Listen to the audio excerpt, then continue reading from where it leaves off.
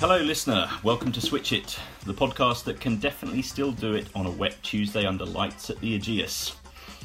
Yes, long after most had given up the will in another rain-affected Southampton test, Oh Jimmy Jimmy became Jimmy 600 as Anderson broke new ground for a fast bowler and everyone else exchanged relieved glances that we don't have to sit around for another 6 months speculating about if and when he'll get there. England's Test match bubble remained intact to the end, a 1-0 win over Pakistan making it 3 successful series in a row for Joe Root's side. No time to rest on that achievement though, as Root goes straight into action for Yorkshire in tonight's Vitality Blast. And England's white ball core prepared to take on Pakistan in 3 T20Is starting on Friday. To discuss all this, I'm joined today by Osman Samiuddin, ESPN Cricinfo senior editor, who has spent a lot of time recently contemplating Jimmy and his magic balls, and assistant editor Matt Roller, who mainly remembers Anderson's 2003 Test debut as the summer before T20 was invented. How are we doing, chaps? Yeah, not bad, thank you. Good to get the rain out of the way, and hopefully we'll have a nice sunny stretch of 5 weeks to get as much T20 in as possible, running into Finals Day on October the 3rd, the date that's been in everyone's calendars for all of 2 weeks. Yes, I've got it down in my diary here. Good. We've moved all the rain to Karachi. Unfortunately, heavy rains and heavy floods there. So I hope everyone's safe. Was this the amount of rain dancing that Pakistan were doing to get out of Southampton? Yeah, it's worked in the wrong direction. Not there. We wanted it here. Thanks. Matt, was it Anderson 600 or Bravo 500 really the highlight for you this week? Well, I've been straight into the CPL, but I obviously good achievement for Jimmy to get there. There was very much a point on the final day where it looked like we were going to have to wait until Gould 2021, or if he even got selected for that tour, who knows? It could have been a real long stretch. So I'm sure he's glad to have ticked that one off the list. Yeah, let's start with Mr. Anderson, since he so kindly got there in a way that gave us time to prepare a full package of content. It sort of goes without saying, Oz, that this is a pretty remarkable achievement, but we should maybe say it anyway. You know what? It's a pretty remarkable achievement, basically. 600 test wickets. No, isn't it just for this summer? I thought it was so fitting that he got there with a couple of second innings wickets, having not taken any second innings wickets all summer. He comes back and says, you know what? I'm going to get 600, and I'm going to get them in the second innings of a test match, not even in the first. Yeah, phenomenal. Like, you know, I think I've been saying it all week basically about how much I've actually loved watching him bowl over the years. I was very lucky to watch him in the UAE twice when England came over, and he was really good then. You know, there's so much of the talk about how he might go in foreign conditions, but he was so good in the UAE both times. Maybe it has something to do with the fact, you know, a little bit to do with the fact that Pakistan's batting has never been the strongest, and Anderson's always had the wood over them. But you know, that one great series that he had in India in 2012, and one of the lesser highlights, I think it was Anderson who got Tendulkar's wicket in the 2006 series in India, which led to the booing of Tendulkar in Mumbai. Was it not? I think it was. It was the only time I think Tendulkar has been booed in Mumbai, and I think it was because Anderson had gotten his wicket with an outswinger. I seem to remember this as part of a defeat. I think that was the test that actually squared England the series, the famous Ring of Fire. What was it, Flintoff? Yes. That does sound about right. Yeah.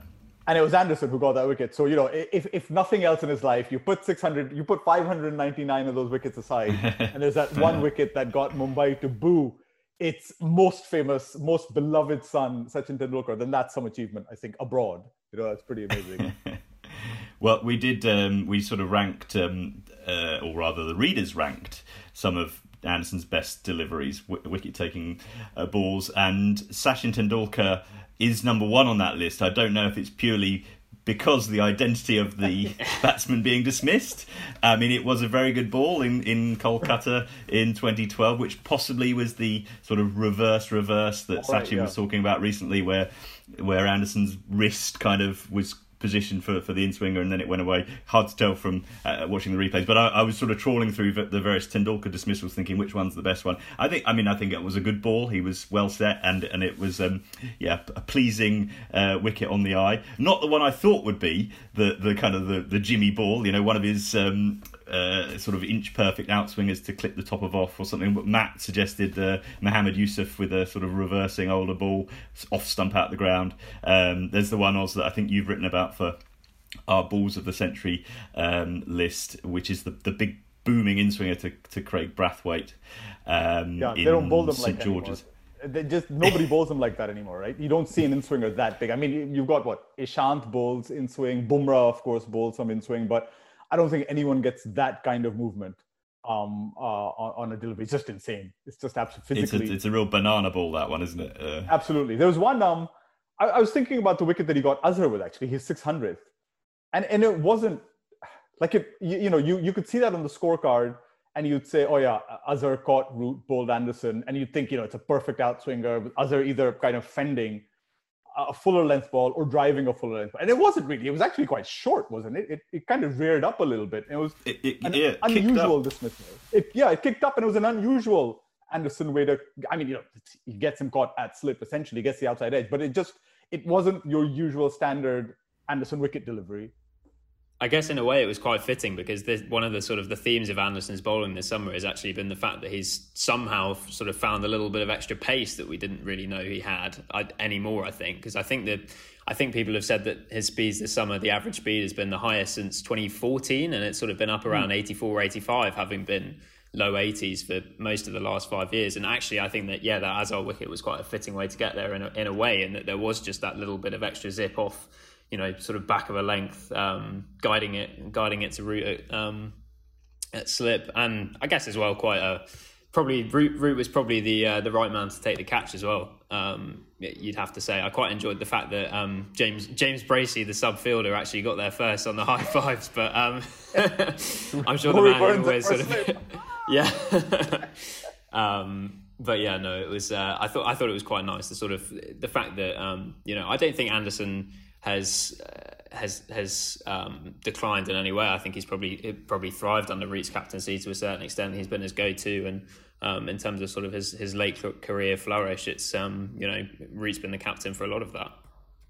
I think it was really good. I said it the other. I think when we were doing the live broadcast with George and Alexis, he's made a bunny out of better batsmen than Shan Masood. Ultimately, Shan Masood is getting better, but he's his bunnies are like Callis and Tendulkar himself. But I just love the way that he had tormented Shan in 2016 on his outside edge, going across him, picking that fourth stump line, and then Shan comes back, much improved player, vastly improved, and he kind of negates him in that first Test match. He's a bit lucky, but he doesn't get dropped off Anderson, I don't think.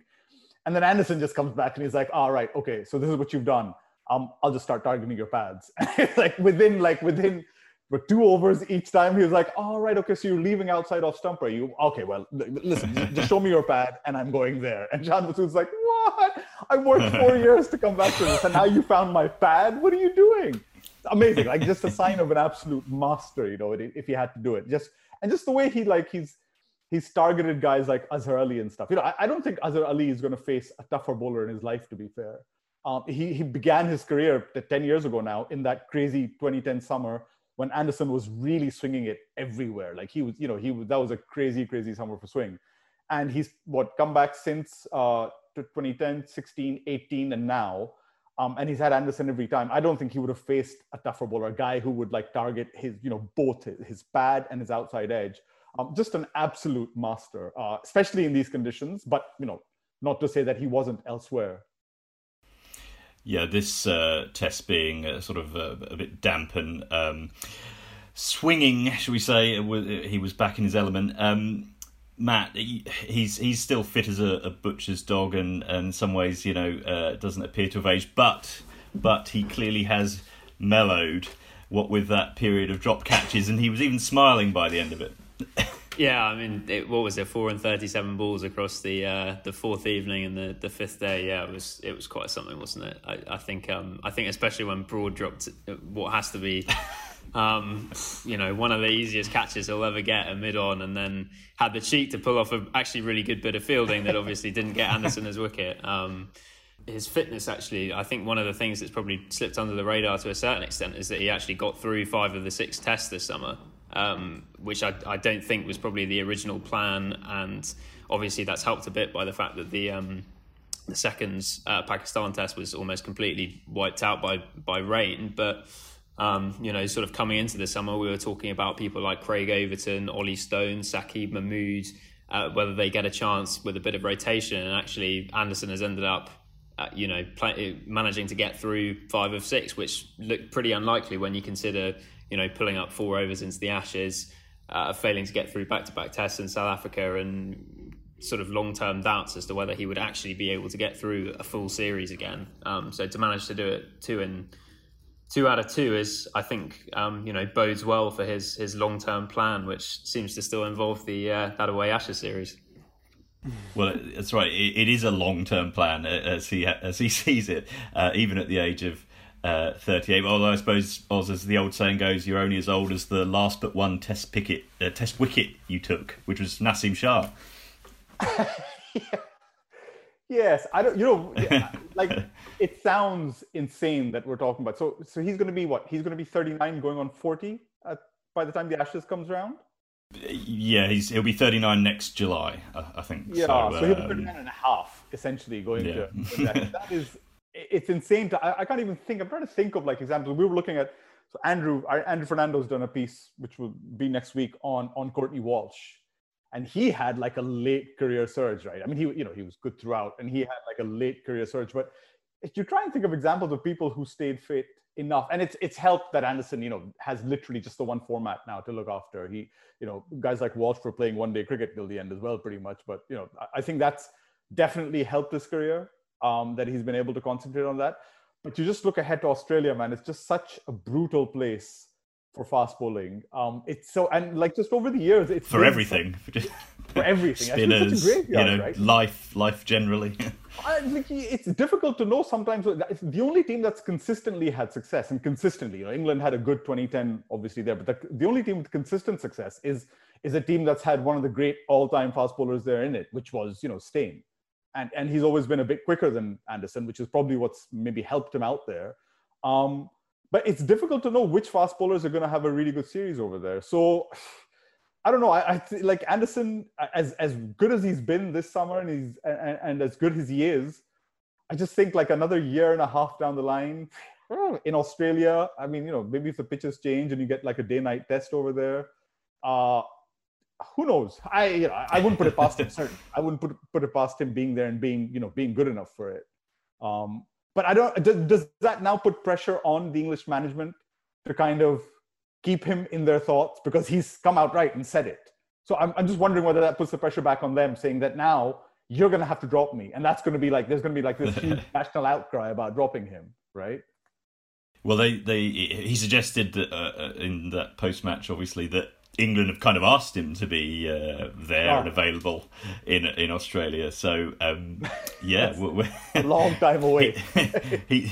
He's put that out there now. That's the narrative, If he doesn't make it, well, who knows? I mean, Matt, he touched upon the 700 wicket mark, and he's obviously he's a dynamo in some respects. He has no intention of stopping himself. It did take, for comparison, it took him 3 years to get from 500 in that summer 2017 to 600 here, and he's obviously had some injuries in between. But can we still see Anderson running in at age sort of 41 in the summer of 2023?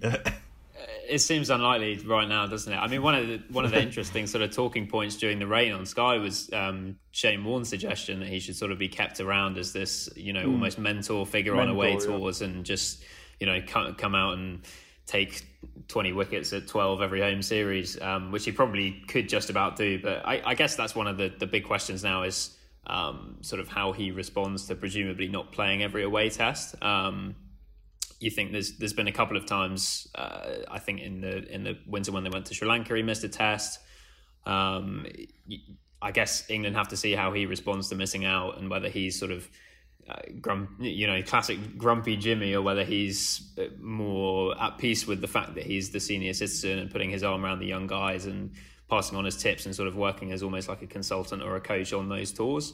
I think it'll be really interesting to see what they do if those sort of springtime tours to Sri Lanka and India/UAE happen, because he actually has a good record in UAE and pretty good in India as well. But you'd imagine that he's not going to play as much of a part as Wood and Archer, for example, and also England will probably pick 3 spinners.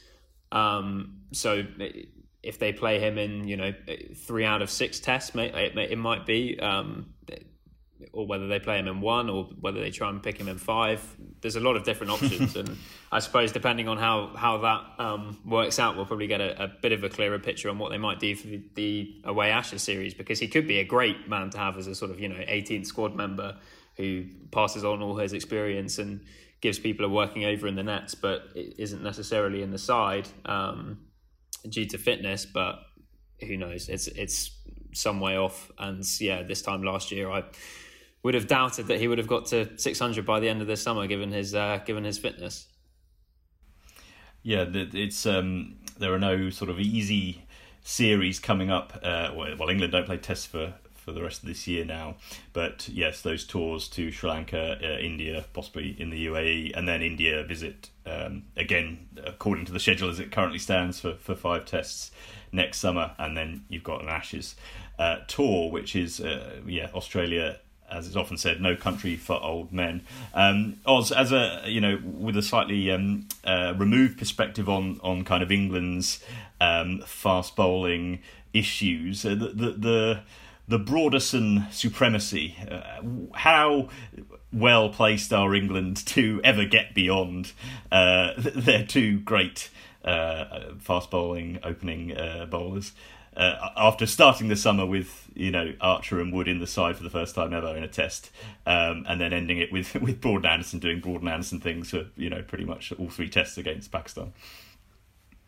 I mean, there's a lot of options there. There are like a fair few options there, which is the one thing. I feel like maybe the options have confused them as to how they want to go, and also just the nature of bowlers now, like Broad and Anderson. There is a clear thing that they're going to use them more at home.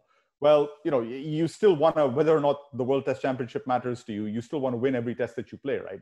People don't turn up on a test ground thinking that, we'll rotate and we'll experiment with these guys. This is Test cricket. People still play their best 11s by and large. So at home, that means that you play Broad and Anderson as often as you can, really, because that's the most likely combination to get you a win. I think they've proven that again this summer. I guess my main thing is how there seems to be like a lot of confusion over how they're going to handle Jofra Archer.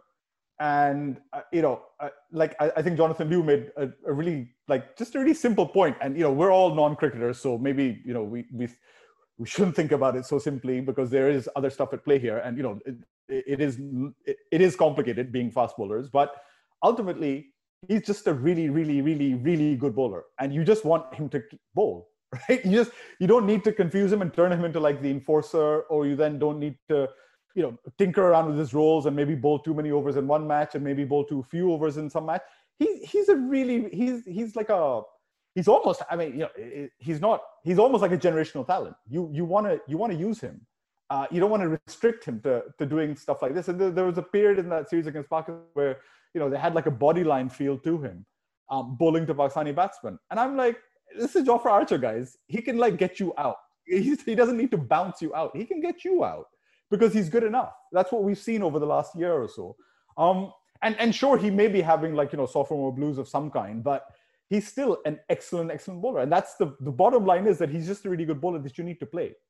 And don't confuse him and overcomplicate things by putting him in all these different roles. Just use him as Jofra Archer, a really good bowler. Yeah, I mean, Matt, he came into this test with a sort of a clearly defined role, from the outset. England talked about him coming back in, and they'd said they wanted him to bowl in short, sharp bursts, the emphasis being on 90 miles an hour. And Archer kind of did that, he sort of, shrugged his shoulders maybe and said, okay, I can bowl 90 miles an hour, and quite regularly pushed the speed gun up above that level, and finished the test with no wickets, I think. And is this because, I mean, it's part of the problem here, kind of England for many years were looking for a third seamer, be it Tim Bresnan or Stephen Finn or Chris Woakes, whatever. And now they've got a third seamer, but one who could possibly be the first or second seamer. And it does take a while at this level for bowlers to learn those roles. I mean, be it Broad being cast as the enforcer for a while early on, or Anderson as the attack leader, which he sort of obviously is now. Well, if it's not Broad, but anyway, there is an understandable kind of settling in period when you move up to this level, and Arch is kind of going through it in real time in front of our eyes. Yeah, I mean, I guess it's a strange thing, because I guess England probably have quite a good idea of what they want their two opening bowlers, who they want their two opening bowlers to be in, say, 5 years' time, which is probably Archer and Chris Woakes.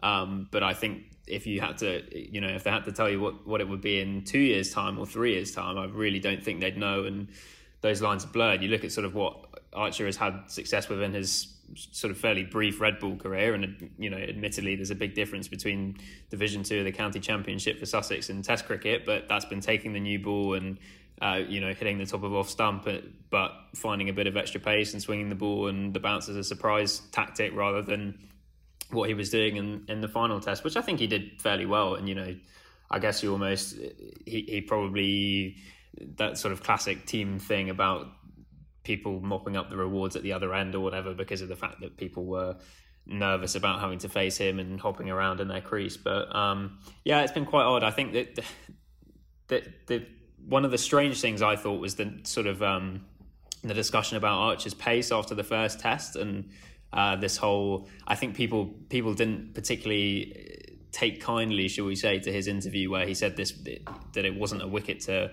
bend your back on, but I think he ended with 4 for 86 in the first test, and everyone was comparing him with Naseem and saying, well, Naseem can regularly hit these top speeds, he's 17, why can't you? I think Naseem ended the series with 3 wickets, was it? And Archer got 4 in the first test alone, so clearly pace isn't everything. I think England are trying to work out what his role is, but ultimately it's tricky, and I suppose it's a typical problem where a lot of people, generally the best bowlers will take the new ball at a slightly lower level in domestic cricket, and then they get to Test cricket, and because Broad and Anderson are there, they have to sort of learn a new role on the job, which I suppose happens pretty much everywhere, and is why when you have a brilliant change bowler like Wagner or Cummings, it's such a big boost. But who knows? I think Archer might find himself opening the bowling on overseas tours before long, but your guess is as good as mine. I don't think England and Chris Silver would know what to do with him any more than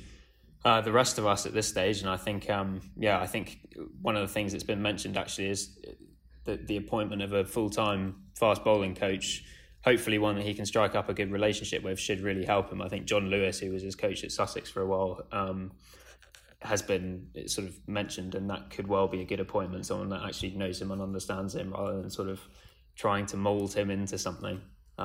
It's a sort of lingering question that I imagine we'll be talking about for a good few months yet.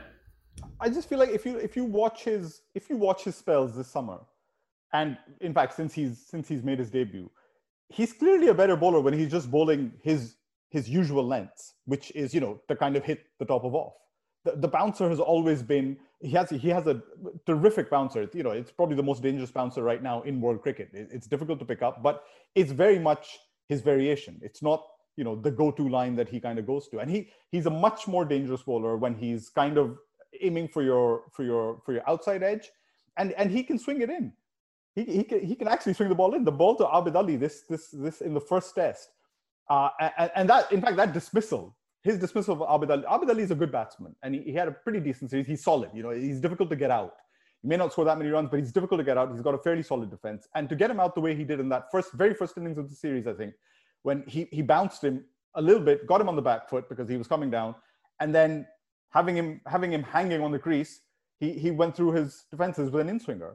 To me, that is Archer at his absolute best. That he can work you out. He doesn't need to pace you out. It didn't matter if that ball was 93 miles an hour or 87 miles an hour, to be fair. It was just a good delivery. And the obsession with pace, I think, is just, it's really reductive. The minute he comes on, there was a stint on commentary the other day when he came on, and I think it was Shane Warne who was just cracking jokes about how, he's not running in as quick right now, and then he wasn't backing up somewhere, although he did back up and stuff. And I just feel like they've reduced Archer a lot of the times to just him being this guy who turns up and bowls quick. And he's not. He's just a really, really good bowler. The pace happens to, of course, help, and it's natural pace, but he's a really, really smart bowler as well with it. It's not the pace that's getting him wickets. It's the fact that he's a good bowler and he can do stuff with that ball that's getting him wickets. Let's not try and turn him into Neil Wagner. That's what you're saying. As much as I love Neil Wagner. Well, England, of course, don't play Test for a while. Archer can forget about all that business and get back to having fun in white ball, we hope. Naseem Shah, by the way, only 3 wickets, but 3 brilliant balls to take them. No arguments about that. This match, this third and final test, it was one for the record books, if not the story books. We had Anderson, of course. We have Zach Crawley doing England, Kent, Tunbridge School, and most importantly Ed Smith proud by turning his maiden 100 into a whopping 267. He had a partnership of 359 with Jos Buttler, which was the joint 4th highest for the 5th wicket in tests.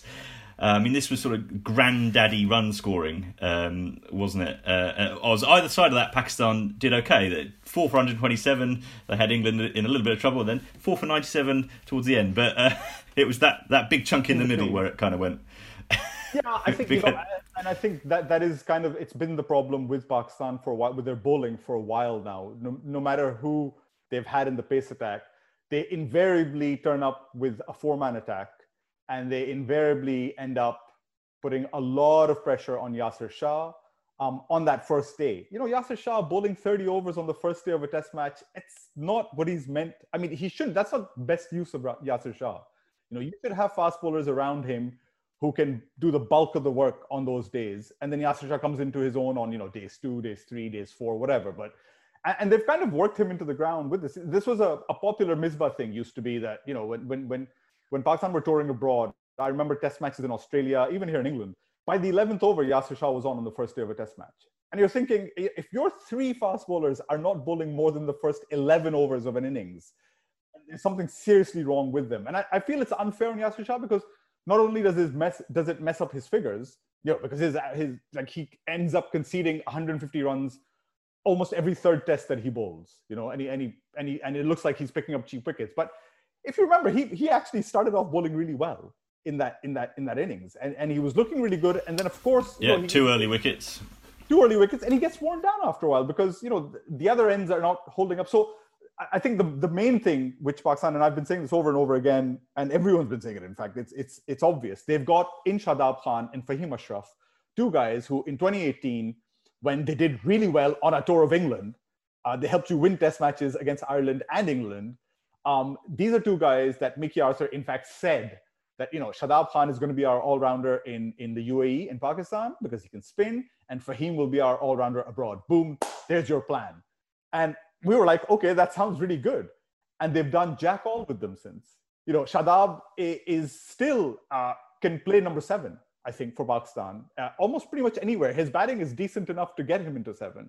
But, that you don't, Azhar Ali doesn't know how to kind of use his bowling sometimes. And Fahim, they've just let deteriorate. Like, Fahim's only just come back into the test squad, and his batting now apparently has fallen away to the extent that they just think that they can't pick him anymore. So, from having gone in 2018 to having these 2 great options as an all-rounder, you now have none effectively, and you're playing Fawad Alam in there. Which, as much as I love Fawad Alam to be playing in that side, you can see that long term they need that bowling attack to be actually, 3 pacers, 1 all-rounder, and then Yasir Shah. So you kind of lessen the load on all of them.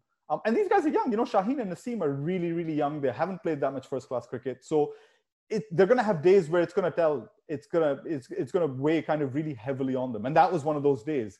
Plus, of course, they've somehow, I think, despite having Waqar Younis as their bowling coach, they've somehow have absolutely no idea how to get an old ball into shape for reverse. I'm not saying the conditions were great for it at these grounds, but I mean, come on, guys. Waqar, like, you're the bowling coach. You've got to be passing on some kind of tips to these guys with that old ball, which is when they struggle. So they did well, and they did well, I think, as well as we kind of thought they would do as a bowling unit in patches. But again, it is the fact that, that they're not currently built to sustain that intensity over the course of an entire innings, let alone an entire test match.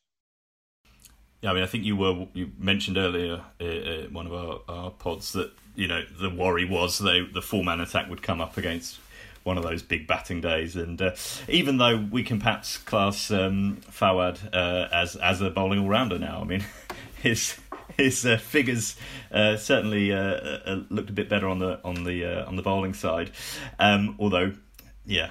Those 2 wickets came, shall we say, in perhaps softer circumstances. Hey, when you have a 0 not out as your last test innings ever, Alan Gardner, then you come back and talk to Fawad Alam, okay?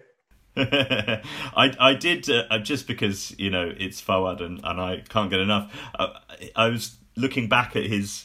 It's not a particularly long test record, it's fair to say, but since scoring 168 on debut in 2009 in the second innings, but since then he's scored 87 runs at 14.5.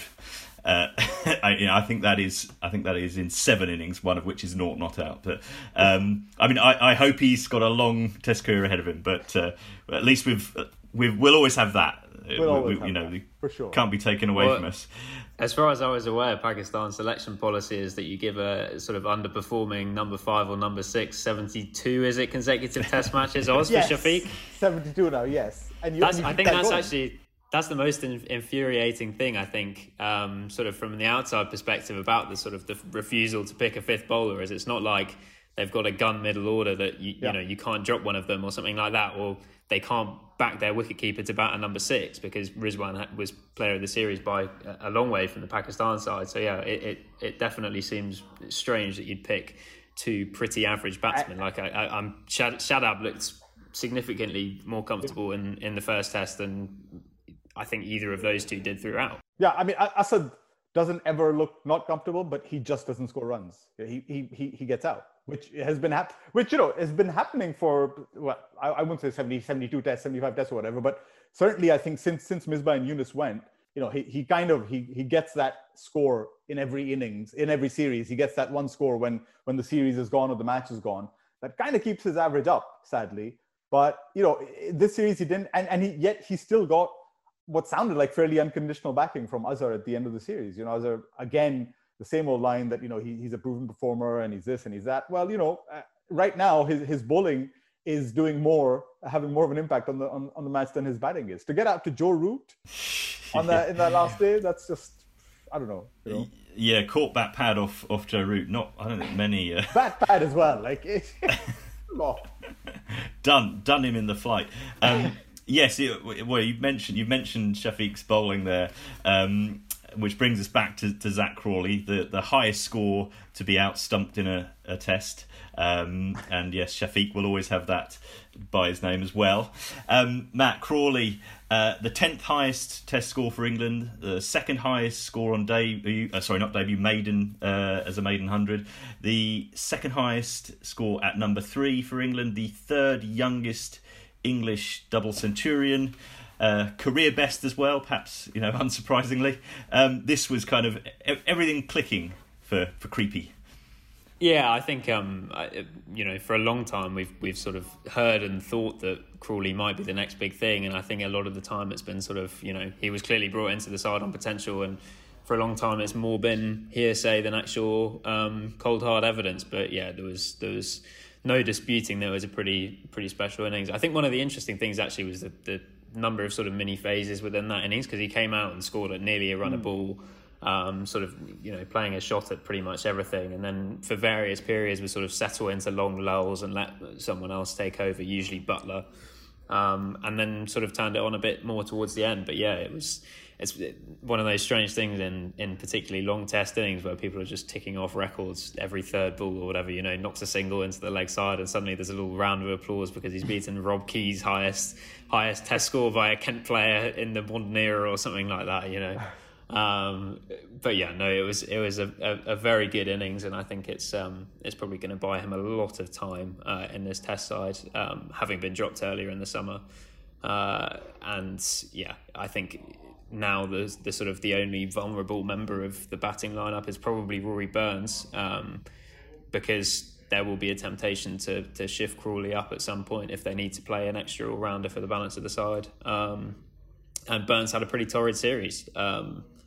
I think it's fair to say against Shaheen, I think he averaged 5 and dropped a couple of catches, and yeah, just having sort of looked like the long-term England opener is suddenly starting to look over his shoulder a bit. It's probably, he still averages in the 30s, and we know opening's very hard to do in England, but he's suddenly the vulnerable one, whereas it had obviously been Crawley when he'd fallen out of the side. Can I just say, if your openers are getting outscored by Pakistani openers, which I think they were, Burns and Sibley in the series, and then perhaps... Cumulatively, neither had a great series. Burns had a very bad series, and Sibley, I think, Sibley had a couple of scores. 150? Yeah, 150 in there? Yeah. Okay, he had a couple of scores, I guess. But if you're being outscored by Pakistan's openers at home, then there's some cause for concern there. I wanted to ask, actually, Matt, and in fact, Alan, what Zach Crawley says about the English county system. He averages. Well, I've already written in defence of the county. Exactly. I was going to say, but he's got a ridiculously low first-class average, right? So, what was it that kind of said to England? It's incredibly tough. Division 1 runs in England. Oh. In fact, although he started in Division 2, I'm guessing. But yes, he average of 30 point something before this test, and it's now up to 34, I think, with that one innings.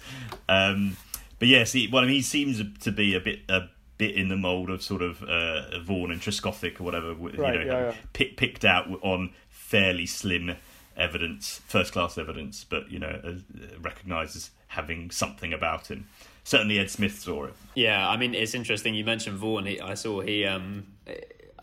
think it might have been on the radio, had some sort of fairly inflammatory comments where he said that Crawley proves that you need to get players out of the county system before it gets them into bad habits and sort of ruins their potential, which I don't know. I think a lot of test players over the years would sort of look at somewhat quizzically. But yeah, no, I suppose, Crawley's quite an interesting one, actually, because I suppose for someone who has been picked on potential at a young age, it would be surprising to then look back through his record and see just how little he played as sort of representative cricket for England. Like he'd never played for the under-19s. I think he played his first game for the Lions mid last summer. Had never really been on any development tours or anything. He'd sort of played a few of those under 15, under 16 sort of development stuff, but that's like a total punt.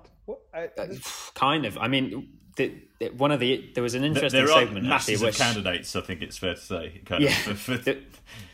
Something I thought was quite telling was that there was a segment where Rob Key, who's obviously been his mentor, was sort of talking about all his how proactive he'd been and his get up and go, because he'd decided that he needed to get better against spin and top quality pace, so he decided to take himself off to India to do some training there, and then to Noddy Holder's academy in, I think, Perth, somewhere in Australia, to learn how to play top quality pace. And I saw someone tweeted in response to that saying, I've just asked my dad why he didn't pay for me to go to India and Australia to help my development, and he told me where I could go, but yeah, he's probably something of an indictment on the sort of old school tie to a certain extent, but I think he's clearly a hard worker and has clearly come on a long way in the last 18 months, 2 years. Is he the Shan Masood of England cricket? Well, I'm not sure he's quite such a scion of dynastic wealth. Or I've read something about him being, his dad is the story in the Sun was headlined rugs to riches, because his dad was like an Essex carpet fitter who made a load of money in the city. So in some ways, Crawley is actually an example of social mobility in English cricket.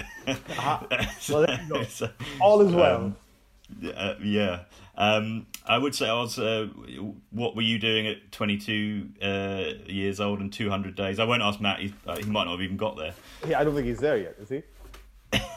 I think Crawley's 6 weeks older than me. Yeah, I think that's me in 4 weeks' time. I'm at finals day at the end of the season. At 22, I was doing absolutely nothing, I think, in Manchester. Trying to think of something to do after I graduated. Would have been about a year after I graduated, and I don't think I'd done like a day's honest work in that time. I had just spent that whole year probably just lying around doing nothing, watching some cricket, but not a lot, and not doing much. Well, a couple of weeks ago, Zach Crawley was doing nothing in Manchester. So, well, there you go. We're there.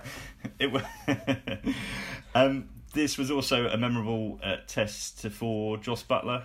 Matt, his longest first-class innings, his longest innings of any kind, 311 balls, 447 minutes, and a high score of 152. And we're never going to have to talk again about whether he's worth his place in the side. And man of the series, his keeping, and no questions there. Yeah, and then Ben Folkes went and got 150 in his first game in about a year for Surrey, I think, at the Oval. But yeah, no, it was a great innings, wasn't it? I think one of the weirdest bits actually was, despite the fact it was, his highest score, his longest innings, all that, it almost felt like an anticlimax when he got out, because he'd gone for that long boundaryless streak between 100 and 150. But yeah, I suppose it. Shiver actually dug out from our stats team, dug out some interesting numbers on sort of Buttler's record when he's had. When he has and hasn't played another test within the past 30 days or something like that. And I suppose everyone is going to perform slightly better when they've been playing for a whole series rather than coming in cold. But I think Buttler, it was particularly marked. I think his average was sort of 50% higher when he has played a test in the past 30 days, which I thought was interesting and sort of shows the value of him having that time to bed in and actually find his game, and maybe does again raise those questions as and when we get to the time where England are playing multiple formats, and the same players are playing multiple formats, as to whether he can continue having sort of finally seemingly found a method this summer, which seems to involve batting in the nets and only hitting on drives, according to every interview he's done, which he says sort of gets him in balance or whatever, which seems like maybe an interesting method when Australia start bumping him. But yeah, we'll see. I think I don't actually think he was probably that close to being dropped anyway, but we'll see. I can't imagine he'll miss a test for a while, and if he's fit. Of course, on drives are banned in T20 cricket, being more effort than they're worth. Oz, it was. From the Pakistan perspective, obviously the weather kind of meant we were unlikely to get a result. With the amount of time lost in those last couple of days, but after England had wrapped up 583 for 8 declared, you might have had a small wager on Pakistan being bowled out twice in 176 overs, which is what they ended up facing. Instead, they were pretty comfortable, 187 for 4 on that final day when everyone bumped fists. So it was clearly kind of a showing of gumption and fibre and all these qualities you associate with Misbah ul Haq, and Azhar Ali led the way with that 100 in the first innings, his first overseas since 2017, and the first in the post Mizu era, I think. Yeah, I mean, you'd look at that scorecard years from now, and there's that stat about how it's the first time they've saved a test after following on in, I don't know how many years. It's a long time since they've done it, but I think the intensity had gone out of that test, certainly as far as England were concerned. I think, just the incessant rain and the breaks and stuff, I think that had rendered it, and it would have taken an almighty Pakistan collapse, which they're, of course, more than capable of, but it would have taken an almighty collapse for it to have been anything. So, I mean, yeah, they saved that test match. It probably 1-0 at least. It doesn't look as bad as 2-0, but they're going to be kicking themselves. And I hope they are. I hope they've got that kind of ambition. They could have won the series had it not been for essentially one bad session with the bat on the third day of the first test, I think it was, when you had a lead of 100 plus 100. What was the lead? 120 ultimately in that first innings. The lead was something like that, or just under that. And to set a target at the end of 277, that should have been a 350 plus target. It had to be, which would have changed the complexion of that game, I think. So they're going to look at that, and I hope they don't. Sometimes I feel about Azhar Ali that he's not kind of. I think he's the kind of guy who would look at this result and say, well, at least we didn't, at least we weren't whitewashed as we have been on our previous series, rather than saying and being really angry about not having won that series. Because when they'd come here, even though they had a fairly inexperienced side, I think they would have looked at England, they looked at their bowling attack, their own bowling attack, and said, right, if we can get, one innings of 350 plus in this series, then we've got a chance of winning that test match. And if we've got a chance of winning a test match, then we've got a chance of not losing the series. And they had that chance at Old Trafford. They had Shan Masood put up 150. They had that chance and they blew it, frankly. And it wasn't the bowling so much, because bowling, obviously, they were a bit disappointing with the ball, but I'd rather put that down to Buttler and Wokes and that stand that they had. That was especially from Buttler, that was just an outstanding innings. Very modern, and he took risks and they came off, and he took him home ultimately. But I'd put it down to that batting. If they had added another 50, 60 runs to that target, it would have felt a different chase, because suddenly you're looking at a 320 chase, and that's 300 doesn't get done very often at all. And the second test, there was hardly anything in it, but I think they had gotten into some kind of position. But that test was aborted way too. There was hardly anything had happened in that test for us to draw any conclusions. And what happened in the last test? Well, I say that kind of test, it's always there on any Pakistan tour abroad. They always have that one test in them where they're just completely going to implode with bat and ball. They've lost. I think they had lost. When they lost Old Trafford, they had lost 7 tests or 8 tests in a row outside, away from home, not including the UAE, obviously. And so, it's a long-term trend. They just haven't got a team right now to be able to win tests. You go to Australia, they haven't got a hope in hell of winning a test in Australia. South Africa is pretty much the same. I'd say that in South Africa, they at least the pitches are spicy enough to let their bowlers in with the game as well. So when they were last played in South Africa, there was a couple of test matches where they were in positions to drive home an advantage, but they had a collapse, which they did here as well. So until they sort that side of their game out, and we've spoken about guys like Asad Shafiq who've been coasting. Azhar until now had been kind of struggling for runs. The thing I like about Azhar over Asad, I guess, is that he'll, despite looking like approximately minus $1 million every time he goes out, he will try and scratch out whatever runs he can. Whether it's 20 in 120 balls over 3 hours, he will still do that. Whereas Asad will come in, play one nice cover drive, and be out 4th ball, edging to 4th slip. But I think their kind of regression has really hurt Pakistan over these last 2 years. Just when you wanted them to kind of step up and take control of that batting order, they haven't, and that leaves a lot on Babar. And he's not going to be able to do it every time. And the more he doesn't do, the more he doesn't play these amazing innings that we expect him to play, the more people are going to get down on him. And in Pakistan, you might think it's just the fans, but actually, a lot of the time in Pakistan, that kind of filters through to your selections and stuff. And so people in positions of power and decision-making will start saying, oh, well, Babar didn't get any hundreds on that tour of England. So, is he really that good a player? Or, and they start confusing your T20 form with your test form. And then you can see this all unraveling at some point where suddenly 2 years down the line, we're thinking, what on earth went wrong with Babar Azam? Why is he not like a test great? So they've got to manage it. They've got it. I don't know how they're going to do it. They've got a couple of options for the test side, but it's a problem that's been building for a long time. And to lose in England, it's going to hurt them because they hadn't lost here for a while now. They hadn't won a series, but they'd drawn their last 2 series, which were decent results for them. So to now have lost this series, it will, and I hope it does, but it should hurt them having lost this series. Yeah, as you say, England hadn't beaten Pakistan in tests going back to 2010, and it's a shame really the weather being as it was, because you could see almost the full range of results there, from sort of England winning 3-0 to losing 2-1 if we'd had managed to play those the second and third tests to a conclusion. when it comes to Babar and mistaking his T20 form for his Test format might not be such a bad thing. At least, looking at his record in that format, which is what the tour moves on to now. Babar Azam, the captain of the T20 side. There is no T20 World Cup to prepare for anymore because something much more important has taken its place in the IPL. But Matt, England are planning for back-to-back T20 World Cups, as are Pakistan, but they're without several first-choice players who have been in that Test bubble. They're also without Jason Roy now, who was pulled out with an injury. So this series, again, it's going to be chances for people like David Malan, Tom Banton, Sam Billings, maybe Lewis Gregory. Those are the names we're looking out for to make an impression over the next week.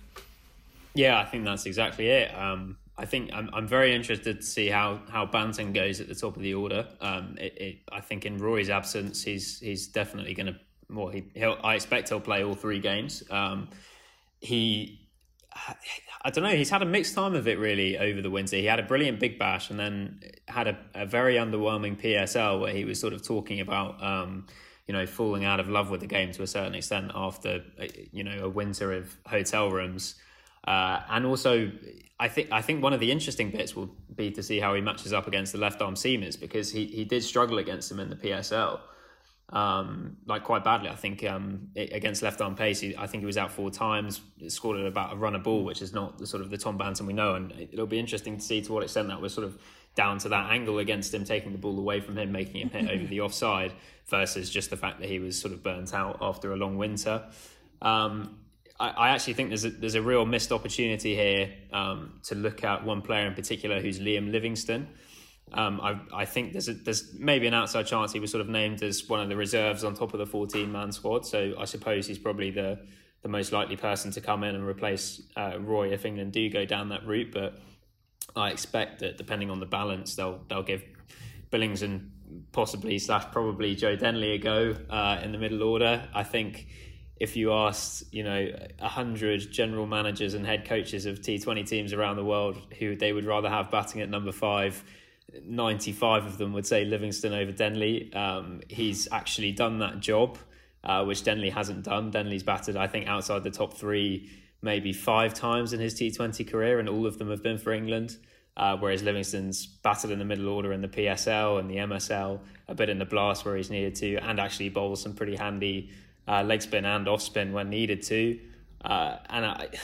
He's another one. He's probably been treated fairly poorly by England to a certain extent, and he had a couple of games in 2017 and went on the Test tour to New Zealand as a reserve that winter, but since then has kind of just been on the fringes of squads, and it's hard to see how he gets into the side if he's not getting picked for home series against Ireland and Pakistan when the best players aren't available. So I think that's the sort of the missing piece in the jigsaw for England at the moment, is that role, because they basically know that it's going to be Roy, Buttler, Bairstow, Morgan, Stokes and Moeen as 6 of the top 7, and then they tried Denley and Milan at various points in South Africa.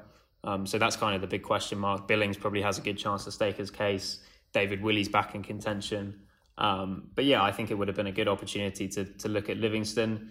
And for whatever reason, they've decided to stick with our good friend, Mr. Denley. Well, he's the man in possession, I think, would be the phrase that England do like to use. Going back to that South Africa tour, at number 6 or number 5 or number 6, certainly not his familiar berth in domestic franchise T20. Oz, Pakistan, where are they with their T20 game? They went on this incredible run a while back of winning sort of 11, I think it was, series in a row, but it's kind of gone a little bit off the rails since then. They had a difficult time in Australia, as teams tend to, but I think they lost at home to Sri Lanka as well. And during this time, Misbah made some very, very interesting picks with kind of Ahmed Shahzad and Umar Akmal coming back into the team. So where are we now with their selection and sort of personnel for this tour? they've gone all over. It's bizarre. So the 11 wins in a row was a little bit kind of, it sounded a lot better than it actually was, because it included kind of one-off matches and matches against weaker sides and stuff. But the point was that was a really good side, because they knew what they were doing. They knew that they had a batting lineup good enough on most surfaces to get up to about anywhere between 170 and 180.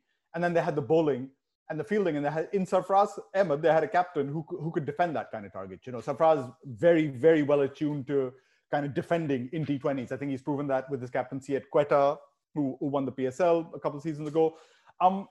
They had that. They lost a series in South Africa. It was a close series.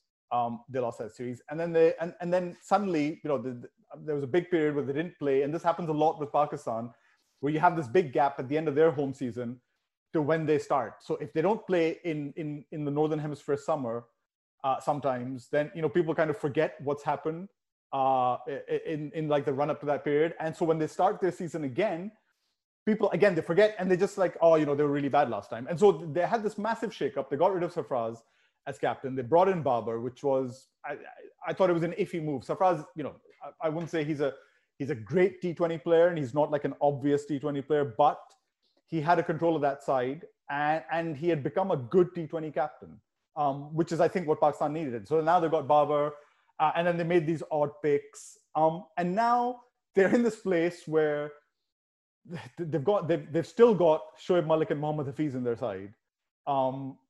Which you've got to start wondering. Well, for what is one question, because I'm not sure why they're there.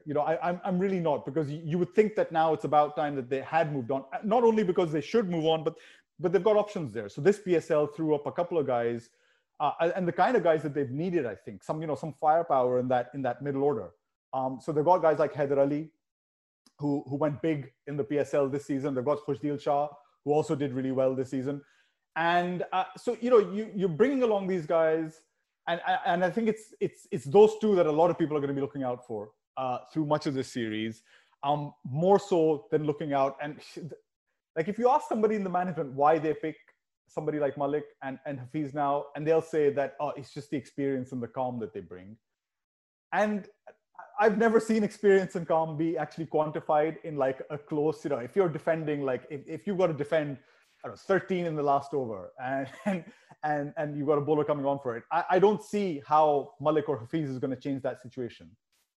They're not going to do anything to change that situation. Physically, they're not going to do anything to change that situation. So it's just you need the aura, just have It's just, how are you going to work it? So I mean, I'm glad that they've. I think Haider and Khushdil, Pakistan are gonna invest quite a lot of hope in, at least, if not time, because they're not known to invest a lot of time into players generally. But I think they're going to invest a lot of hope in that these are the guys who are kind of going to make their batting lineup a little bit more modern and not just capable of 160 to 170, but upwards of that. And I think they're going to look at these guys. And you've got Babar, who's improved his game, I think, thanks, in fact, and this one's for Matt, but thanks to the Blast, I think, last year, where he significantly improved his strike rate in the power play, which was one of the kind of not crosses, but like one of the not tick marks that was against kind of his T20 batting. Fakhar Zaman, they could do with scoring some runs from him, some runs from him generally. And then you get into that middle order. I think one of the key guys, actually, and one guy who's dipped a little bit is Shadab Khan, who his kind of bowling has dipped a little bit as much as his batting has risen. He had a good batting season at the PSL this season, and he was captain as well at Islamabad United. So, they want to hope that they can kind of get him back, because he's a really, really important part of that bowling lineup as well. So, as ever, Pakistan, they're looking okay. There's a couple of guys that you're going to look out for. I just feel like there's now so much uncertainty and so much time between now and the T20 World Cup that what are you really hoping to draw from this series? It's kind of become a useless bilateral series in the middle of nowhere for no reason. Misbah might not even be selected by the time the next series comes around. I mean, Mohammad Hafiz, clearly, this is just time for him to get his reward for all that time in lockdown, isolating from everyone else, no contact with the outside world. So, it would be cruel not to repay that. Do we think that more COVID tests than any other human in the history of of this pandemic. 7, I think, at last count, within the space of about a month. and just one round of golf. Do we expect Sarfraz to keep wicket? I mean, I think Rizwan is in the squad. Well, so Rizwan is in the squad, and he was the man in possession, as Joe Denley is. He's the man in possession, but I don't think counts for a lot. I mean, well, and Matt will probably be better placed to say, but I'm not really sure how important it is for somebody who's going to be batting that low down. I mean, keepers coming that low down, would you rather that they are better keepers, or would you rather that there's some explosiveness in their batting? Because neither of them are explosive batsmen at all. Yeah, and Rizwan's the better keeper. So we haven't got enough time to answer that question today. That's the tricky call that's sort of always there. I think it depends a bit on the balance of your attack. Yeah, I mean, I guess the one thing that I was going to mention was the fact that I actually think it might maybe be a better option to have Haider Ali as the keeper, because apparently he can take the gloves, and I don't really understand the point in the sort of specialist keeper at number 8 or 9 in that side, when you could actually have quite a long, at least, batting lineup if you have Shadab at 6 or 7. But yeah, it'll be. I'm interested to see how England go against people like Amir and Wahab as well, because they've struggled against left arm pace, as we saw in the World Cup last summer against Behrendorff, Stark, Bolt, etc. So yeah, there could be some interesting matchups there, and also good to see Harris Ralph get a go, hopefully on English soil. Who a lot of people won't have seen too much of, but sort of starred last year in the Big Bash. Hasnain was there last year for the World Cup, wasn't he? He did play in the World Cup. He was in the squad at least last year. Mohammad Hasnain for the World Cup, fresh off a hat trick, I think, again his last game against Bangladesh, last T20. I think he had a hat trick. He did. He has a great head of hair as well. I'm delving into the Wasim Akram commentary here, but he has a great head of hair. I'm always delighted to hear that sort of thing. I mean, these two squads, there'll be quite a lot of familiarity there. A lot of the England players have played PSL, and several of the Pakistan side have been over here. Matt, we have to talk about Joe Root. England will play T20s against Australia after this Pakistan series, and there will be selection for that accordingly. So, some of those players, such as Joss Butler and Jofra Archer and so on, you might expect to come back in. Root is going back to Yorkshire to play T20, I think for the first time in over a year. He's not given up on the dream, and you can imagine that it won't take much at all, really, to tempt England to go back there. But should they? I think there's a much stronger case for it with the next tournament being in India. Put it that way. I think Root is a good player of spin. Diplomatic hat on today. I think if you put him in a squad, as 15 as the sort of reserve batsman who comes in to play on the tricky wickets and tries to get you out of a mini collapse because your openers get out to a wrist spinner or something like that, then there's a place for him. I think again it all comes back to basically the question of how much he's actually going to be able to play. In a way, it might help his case more to have a proper run of games, sort of figuring things out for Yorkshire and presumably facing a lot more balls in the blasts rather than just playing 3 end of season games against Australia, or maybe being in the bubble and being unused. But yeah, I think there's probably more of a space for him. I think a lot of people would like the option of Bairstow shifting up to open with Roy, Butler coming in as a floater, and Root is the number 3. I think it's difficult to see, given how few T20s he's played in the last, I think it's something like 23 in the past 4 years, how he can possibly be, if you look at the fact that England now have seemingly hundreds of players with franchise experience around the world, and you've got a guy who's played in the format 20 times in 4 years, I can't really see how he can possibly be in the best team, but I can see that there might be a role for him in India, sort of reprising that 2016 tournament and, celebrating the winning runs with his, Roller Taltner celebration, something like that. Isn't it passé to have like a guy who rebuilds a collapse? Aren't we going the way of like Jamaica now and like just having 7 hitters and Andre Russell actually rebuilding an innings? Isn't that? Well, I watched Jamaica get, I think, 110 all out or something like that in the CPL last night. So I'm not sure that's necessarily the long-term option. But yeah, I think the way forward. That's I guess the point on that is that people like Smith and Kohli have managed to anchor while scoring at 140, whereas Root sort of has anchored scoring at 120. And arguably Darwin Milan is better suited to that role if England want it. And I'll tell you who definitely would be in my T20 side looking at this at the moment is Alex Hales, who he comes up against tonight. I suppose most people will probably be listening to the pod after that game, but Root v Hales is quite a tasty blast opener, I think. More of that, I'm sure, on the site before too long. People are trying to kick Root out of the Fab Four. Or should they deny him his T20 aspirations as well?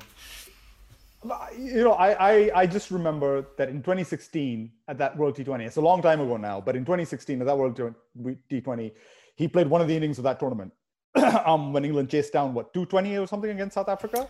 Yeah. And he was good in that. I think he was fairly good in that tournament. He had a decent tournament. I think that wasn't the only innings that he played. And I think since then, I get that he's wanted to play, right? He is keen on playing T20s, but England, I think because tests matter so much, and because he's test captain, I think it's kind of been the trade-off maybe with the schedules that they have that, and then last season he went to the Bash, right? He went to the Big Bash. Was it last season? And it didn't turn out too well. But if he had been playing as much as Kohli and Smith and Williamson say, then who's to say that strike rate of 120 would not now have developed to 135, 140? Because the more you play, Kohli and these guys have also worked out their games in T20. It's not like they came into it and they were immediately. I don't think somebody like Williamson, I think more than Kohli, is the kind of example I think that Root can look towards. I think he's got the game for it. I still feel like he's got the game for it, but it's just a question of whether he plays enough of it around the world. And he's not been allowed to play, not been allowed, but he just hasn't had the time in the calendar to be able to go around the world and play in leagues. He could really benefit from playing in the PSL, from playing in the CPL, from playing in the Blast more often or whatever. He really could, because I think he does have it in him as a batsman, and he wants to do it. And I often feel like he gets a bit pissed off that he's not allowed to kind of develop and really become somebody like a Williamson or a Smith I'm not, Matt, again, you will tell me right on this, but I'm not 100% convinced about Smith in T20 format. I think he is probably now in Australia's best team, or probably will be at least in after quite a good home summer. But yeah, I think that's entirely right. Just as an aside, I would, you two probably know better than me, but I would probably be quite cheesed off if I were Root's wife and having just given birth to my second child and missed him all summer in the test bubble. He was going straight off to play in the Blast for the best part of 6 weeks potentially, but. I don't know. There's days when my kids and wife would be quite happy to see me out playing the Blast. Well, we'll soon find out what Virat Kohli's, dad skills are like on that front. So, that's the big news. We probably should have been talking about this for the last hour. Australian cricket could go bankrupt if he has that child. Yes. Well, I mean, we're all going to be intimately acquainted with Anushka Sharma's scan results for the next 5 months, I'm sure, and good luck to them both. Before we do go, Matt, the Blast starts tonight. What's the format? Who are the contenders? I mean, obviously Essex are going to be strong favourites to defend that title. 3 groups of 6 this year rather than 2 of 9. It's sort of shorter and sharper. I think it'll be, again, just as difficult to follow as it always is, particularly with some sort of 2 p.m. midweek games. I think there's actually some ongoing as we record at 3:30 on a Wednesday, is it? So yeah, it's not exactly the it's a Thursday, easiest Thursday. I apologise to keep track of. These CPL late nights are messing with me, but yeah, I think it's Sussex and Notts are the favourites, and I'll have Northants as dark horses, so we can drag this up when they come bottom of the central group. But yeah, they've got a top 4 of Richard Levy, Paul Sterling, Josh Cobb, and Adam Rossington, which packs a punch in more ways than one. There's a fair few pounds between them, but also quite a lot of 6-hitting potential. So yeah, keep an eye for them. We're a heavyweight team, and we will, yes, doubtless dredge this up again when they come bottom. That's probably just about enough for one day. There is still lots to come in this behind closed doors English summer. Australia are in town. West Indies women are confirmed as tourists for next month too. Hopefully we're not forever blowing bubbles, but it is of course better than the alternative. Anyway, for now, my thanks to Oz and Matt, and to you all for tuning in. Do feel free to rate us on your preferred podcast provider, and keep up with the latest on espncricinfo.com.